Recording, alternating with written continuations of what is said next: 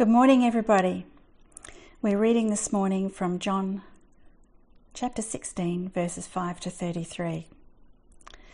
But now I am going to ask him who sent me. None of you asks, Where are you going? Rather, you are filled with grief because I have said these things.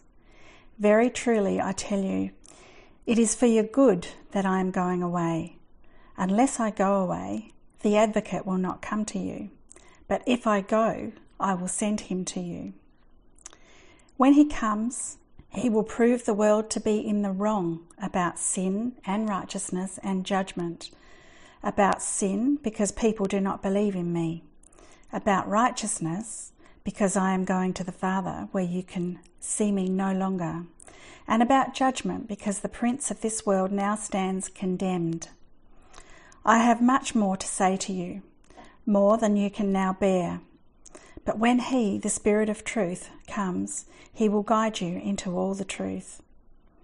He will not speak on his own, he will only speak what he hears, and he will tell you what is yet to come.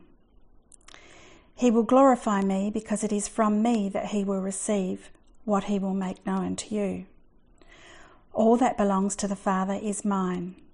That is why I said the Spirit will receive from me what he will make known to you. Jesus went on to say, In a little while you will see me no more, and then after a little while you will see me. At this, some of his disciples said to one another, What does he mean by saying, In a little while you will see me no more, and then after a little while you will see me, and because I am going to the Father? They kept asking, What does he mean by a little while? We don't understand what he is saying. Jesus saw that they wanted to ask him about this, so he said to them, Are you asking one another what I meant when I said, In a little while you will see me no more, and then after a little while you will see me? Very truly, I tell you, you will weep and mourn while the world rejoices. You will grieve, but your grief will turn to joy. A woman giving birth to a child has pain because her time has come. But when her baby is born, she forgets the anguish because of her joy that a child is born into the world. So with you, now is your time of grief, but I will see you again, and you will rejoice, and no one will take away your joy. In that day, you will no longer ask me anything. Very truly, I tell you, my Father will give you whatever you ask in my name. Until now, you have not asked for anything in my name. Ask, and you will receive, and your joy will be complete. Though I have been speaking figuratively, a time is coming when I will no longer use this kind of language, but will tell you plainly about my Father. In that day, you will ask in my name. I am not saying that I will ask the Father on your behalf. No, the Father himself loves you because you have loved me and have believed that I came from God. I came from the Father and entered the world. Now I am leaving the world and going back to the Father. Then Jesus' disciples said, Now you are speaking clearly and without figures of speech. Now we can see that you know all things and that you do not even need to have anyone ask you questions. This makes us believe that you came from God. Do you now believe? Jesus replied. A time is coming, and in fact has come, when you will be scattered, each to your own home. You will leave me all alone. Yet I am not alone, for my Father is with me. I have told you these things, so that in me you may have peace. In this world you will have trouble, but take heart. I have overcome the world. Well, hello again everybody. My name is Scott. I'm one of the pastors here at Trinity Church Modbury, and I'm just going to take us through for the next little while, thinking a little bit more about the passage that Christine just read for us. But we do live in strange times right now, don't we? We've got church coming to you live into your own homes at the moment. Perhaps some of us are still in our pajamas, perhaps some of us are still in bed even. But welcome wherever you're up to. We do live in strange times though. I was thinking to myself just the other day that this kind of thing just doesn't happen, does it? I mean, maybe I see it on the news and it happens somewhere else. Maybe I see it in a movie and it happens in pretend, but this doesn't happen to me, not in my life. These are times of uncertainty. Last week we were together at Modbury School Hall. This week we're in our own homes. In fact, I think perhaps one of the most fitting songs for the time right now is from Frozen 2. Do you know the one? Into the Unknown. Elsa sings about going into an unknown part of the world for her. Although she says there's always a part of her that's wanted to go there. Whereas I suspect for us, most of us don't want to go there at all. Most of us would like life to return to normal. And amidst all of this uncertainty and this strangeness, wouldn't you love to know what Jesus would say to us right now? Wouldn't you love to know what Jesus would tell us to do? Wouldn't you love to see Jesus in a time like this? I think that's a question we ask ourselves a lot, we ask a lot. And if only Jesus were here, then I'd believe because I could see him. Or my friends would believe because they could see him. If only Jesus were here, I could ask all the things I want to ask. I would know all the things I need to know. If only Jesus were here, I'd be at peace. And Jesus isn't unaware of these concerns that we have. In fact, these were the very concerns his disciples had. Recently, in Trinity Church Modbury, we've been reading through the Gospel of John. It's a book in the Bible. It's written by a guy called John, surprisingly. He was one of Jesus' close friends. And he wrote a story just about Jesus' life, kind of like a biography. And recently, in the biography, Jesus had said, I'm going to leave you guys. And the disciples didn't know what to make of this. They wanted him to stay. How could they function if Jesus goes? How can he leave us now? He's the central thing to everything we're doing. And so what we've seen in the last few weeks is the way that Jesus is preparing them for the uncertain times ahead. And today Jesus is going to say something that would have surprised his disciples at the time, and it might surprise us as well. Jesus says, it's good that I'm going. Jesus says, it's good that I'm not here. If you've got your Bibles there, keep them open because I'll keep referring to it as we go through. But if you look at verse 7, the start of verse 7, Jesus says to his disciples, but very truly I tell you, it is good for you that I'm going away. I think, why? Why would it be good if Jesus is gone? And he tells the answer in the second part of verse 7. He says, unless I go away, the advocate, the Holy Spirit, will not come to you. But if I go, I will send him to you. There are really three things I'm going to say this morning, and here they are. It's good to have the Spirit because the Spirit brings conviction, the Spirit brings understanding, and the Spirit brings joy. You should be able to see these, the outline, those points on the side of your screen there, just to the right, I hope. But let's go through them now. First point, the Spirit brings conviction. Most of us think that the Holy Spirit is at work in the lives of Christians. Perhaps even if you're tuning in today and you're not a follower of Jesus, you would have heard about the Holy Spirit and heard that he does something for Christians. But Jesus is saying something interesting here. He's saying that the Spirit is at work in the world. So look at verse 8 with me again. Jesus says, when he, the Holy Spirit, when he comes, he will prove the world to be in the wrong about sin and righteousness and judgment. Do you see there what the Spirit is doing? He's at work in the world. He's convicting people all over the world. And at first that might sound a little bit negative, to be convicted or proved wrong, proving the world wrong about sin and righteousness and judgment. It sounds negative. But actually it's a really good thing, a really positive thing. The Spirit shows the world it's wrong about these things. The Spirit shows the world that Jesus really is the one worth believing in. That Jesus really is the righteous and good one.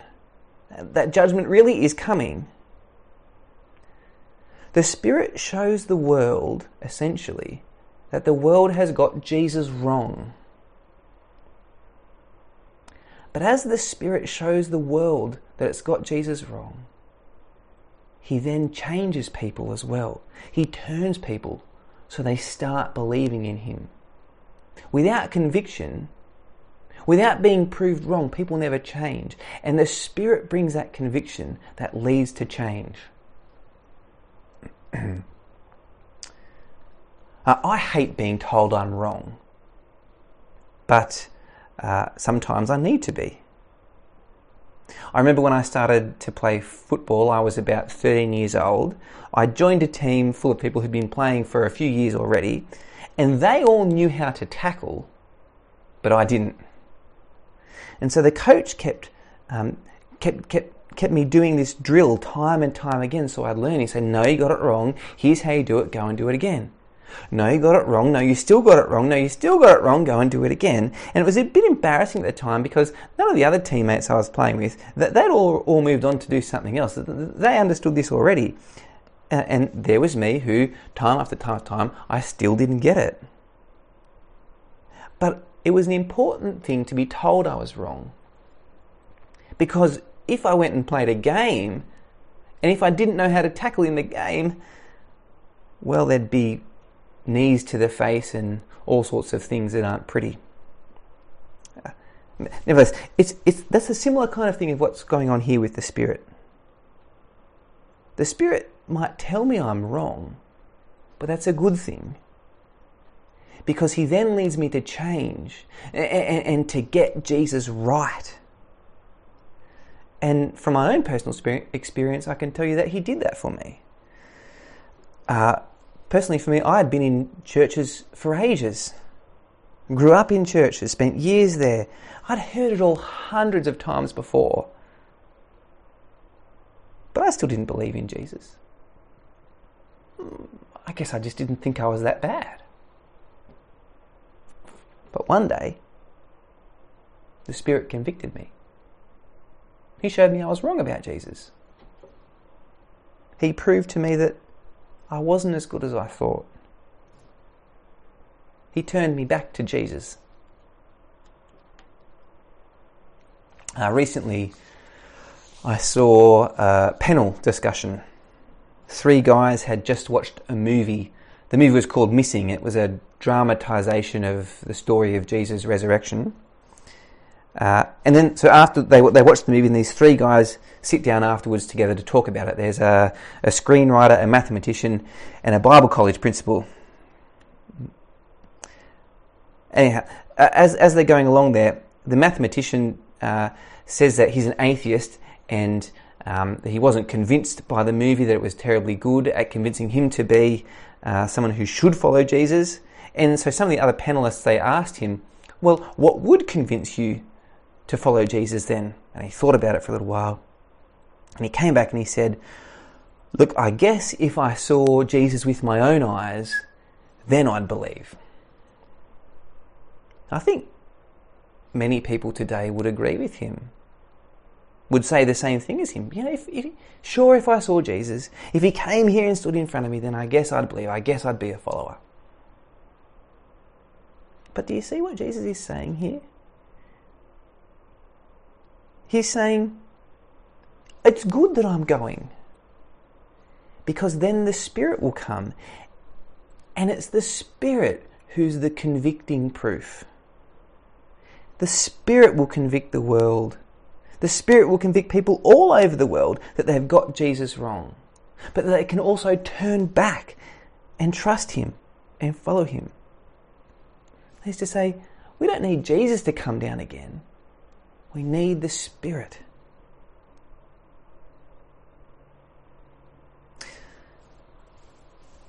So if you're a follower of Jesus with us today, tuning in, I just want to say, doesn't this give you every reason to talk about Jesus? Every reason to be open about your faith and to invite others to check out Jesus for themselves. Because the Spirit's at work in the world. You might feel like you've got nothing to say, but if the Spirit's at work and if He's convicting people, then imagine what could happen if you opened your mouth. And sure, we're in unusual times. Social distancing, there's no big crowd gatherings, and for some people there's isolation even. But we'll still talk to our neighbours over the fence. We'll still be on the phone to our friends and FaceTiming with our families and whatever else. We'll still be interacting. And so in these times, friends, I just wanted to encourage you. Keep being open about your faith. Keep inviting people to check out Jesus. Because the Spirit's at work. He's at work in the world, convicting, proving, and changing people. That's the first point. The Spirit brings conviction. But the second point, the Spirit brings understanding. You see that in verse 12. Verse 12, Jesus says to the disciples, "I have much more to say to you, more than you can now bear. But when He, the Spirit of truth, comes, He will guide you into all truth." Now, Jesus is saying something really profound here. He says He's got heaps more that He wants to tell the disciples, but He's not going to do that because right now they can't bear it. Which is actually then why it's good that Jesus is going to go. Because He'll send the Spirit, and the Spirit will be the one who will guide the disciples in all truth.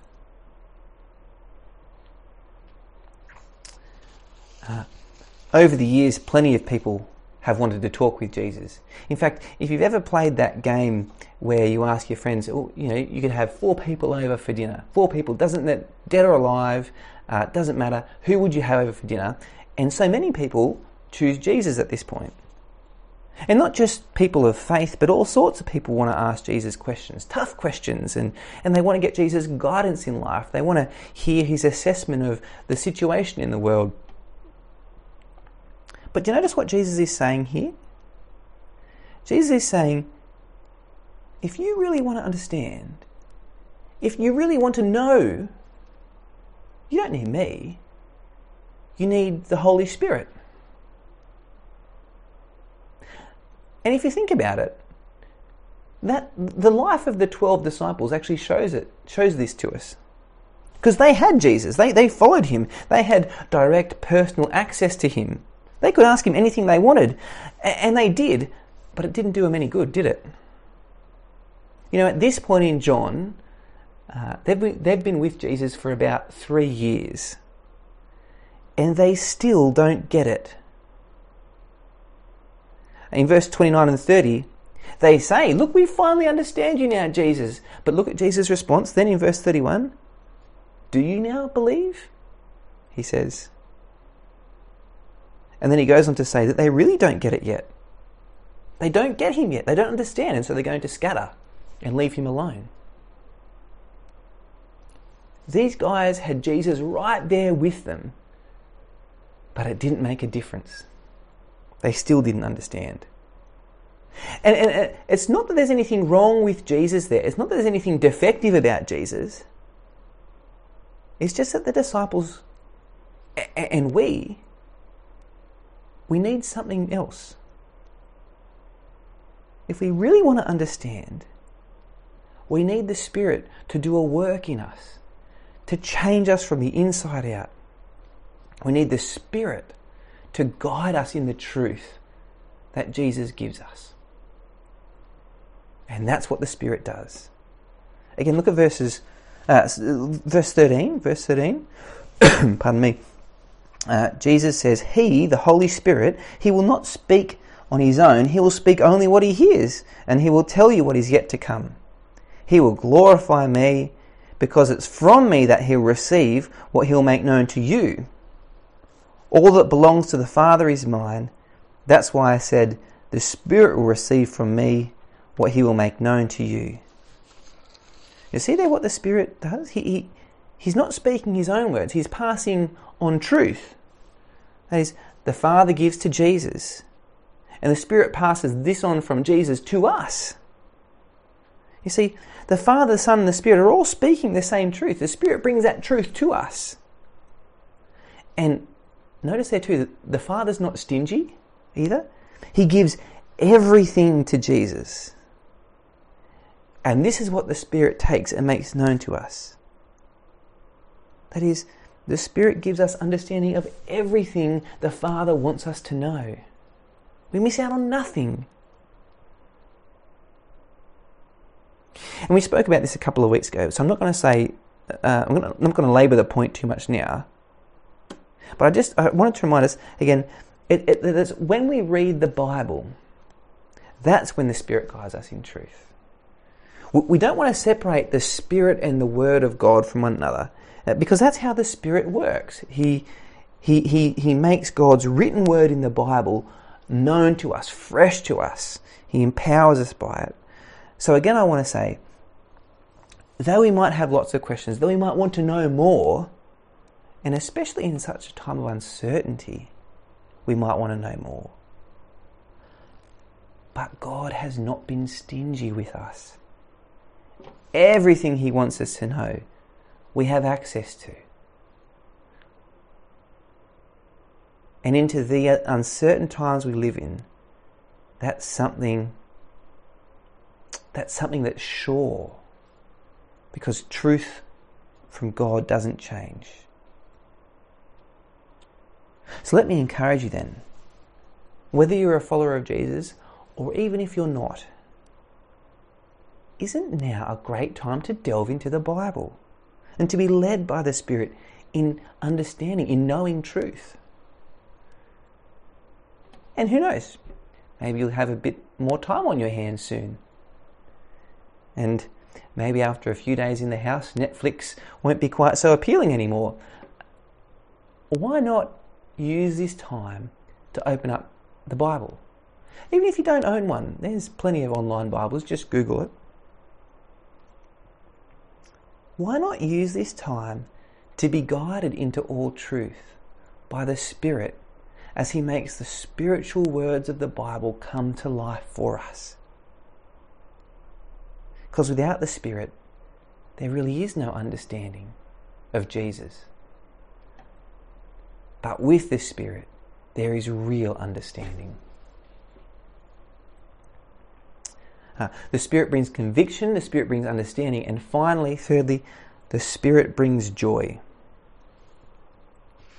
So in verse 16, Jesus says this, "In a little while you will see me no more, and then after a little while you will see me." And this causes confusion for the disciples. They don't know what He means, and you can see it at the end of verse 18. They say, "We don't understand what He's saying." And Jesus perceives what's happening here, and so He answers them. In verse 20 He says, "Very truly I tell you, you will weep and mourn while the world rejoices. You will grieve, but your grief will turn to joy." See, Jesus is talking about His death and resurrection here. In a little while He'll die, He'll be crucified, and at that time the disciples, well, they'll weep, they'll mourn, they'll grieve. But then after a little while, well, Jesus will be resurrected. He'll come back to life. And the disciples will see Him again. And in that moment, their tears of sorrow will become tears of joy. So look at verse 22. Jesus said to them, "Now is your time of grief, but I will see you again, and you will rejoice, and no one will take away your joy." What a promise there. No one will take away your joy. To really understand this, though, I think we've got to put ourselves in the shoes of the disciples. These guys are born into a world where they're taught about God all the time, right from when they're little. And they're part of a nation here. Their nation is bound together, not by sport or food, but they're bound together by their beliefs about God. And as a nation, they're waiting God has promised them one who will come and who will rescue them, who will bring this little nation out of obscurity back to prominence, one who will lead them in pleasing God and being a light to the other nations around them. And that's what these disciples have been waiting for all their lives. And along comes Jesus. And they think, guys, we've found it. We've found the one. After waiting for hundreds of years, here he is in front of them. And so they give up everything. They walk away from their jobs. They leave their homes for extended periods of time. For them now, life revolves around Jesus because they know God's great plan through the ages, it's all coming together in this guy. But soon, the unthinkable is about to happen. This guy they've followed, that they've left everything behind for, soon he's going to be executed. He's going to be strung up on a cross. He's going to die, and his body is going to be laid to rest. Can you imagine for a moment the grief that these men will endure? For them, life had been headed down this path, but suddenly it's all come to a screeching halt.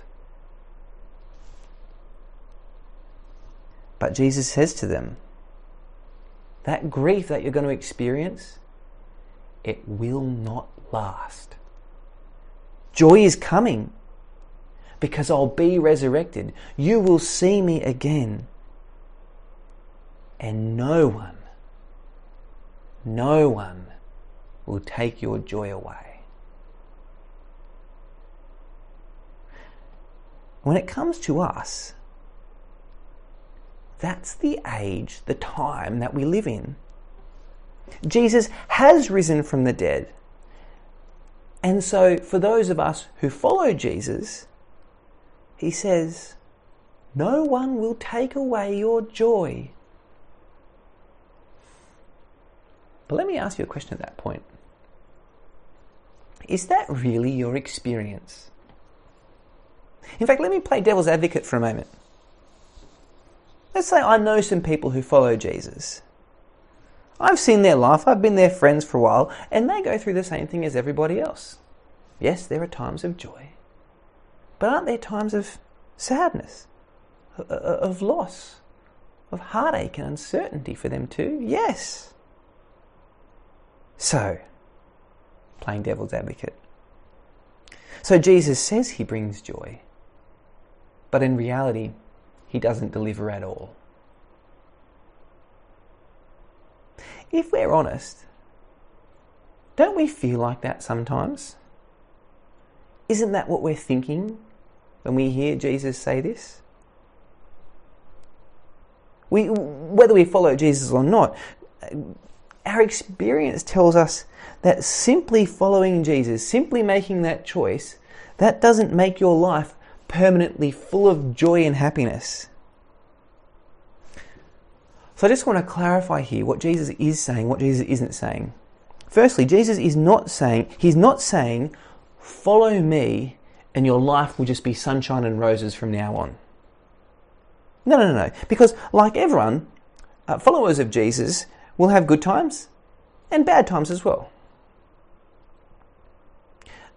But I think Jesus is saying this. He's saying the circumstances of our lives may go up or down. But if you follow me, if you put your trust in me, then there's an even deeper joy that you can have. That even when, a joy that will persist, even when the circumstances of your life go wrong. And Jesus says he can bring this to us because in his resurrection, he starts something new. He starts a new age, a new period of time. We now, today, live in a world when a human has come back to life. When a human has come back from being dead. When Jesus has been resurrected. That's the world we now live in. this has profound consequences. It means that death no longer has the last word. And so for those who trust Jesus, it means that he now brings a secure future. A new future, one of life, even beyond death. One of healing, even to the deepest wounds. It's the kind of future that brings joy. Not only brings joy in the future, but brings joy in the here and now. You see, we might have the best laid plans. We might think we've future-proofed our lives. But then something like coronavirus comes along and we're thrown into the chaos. Some of us lose our jobs and wonder where's the next paycheck going to come from. For some of us, our stock market portfolio is reduced to nothing and we wonder, what does this mean for my retirement? For some of us, our longed for family holiday gets cancelled and we think, well, what am I going to do now? We live in a time when our very lives are put at risk simply by shaking hands with someone. And so through a time like this, we're reminded just how uncertain life really is. And into the midst of that uncertainty, Jesus brings a future that is sure. A future with him. A future that's good. So even as life has its ups and downs, for those who follow Jesus, there is a joy to be had, a joy that no one can take away. So let me end by simply asking you this question. How will you keep this joy at the forefront of your life in the coming weeks? Let me pray for us, friends. Our Father in heaven, we thank you for the Spirit. We thank you that he brings us conviction and turns us to Jesus. We thank you that he brings us understanding and guides us in truth. We thank you that by the Spirit we can be united to Jesus and so have a certain future. So please help us, Father, in the coming days to be those characterized by joy. Not because the situation in the world is great, but because Jesus has won for us that certain future. That he's won life for us and healing for us. Help us to be those characterized by joy in these truths. And we pray this in Jesus' name. Amen.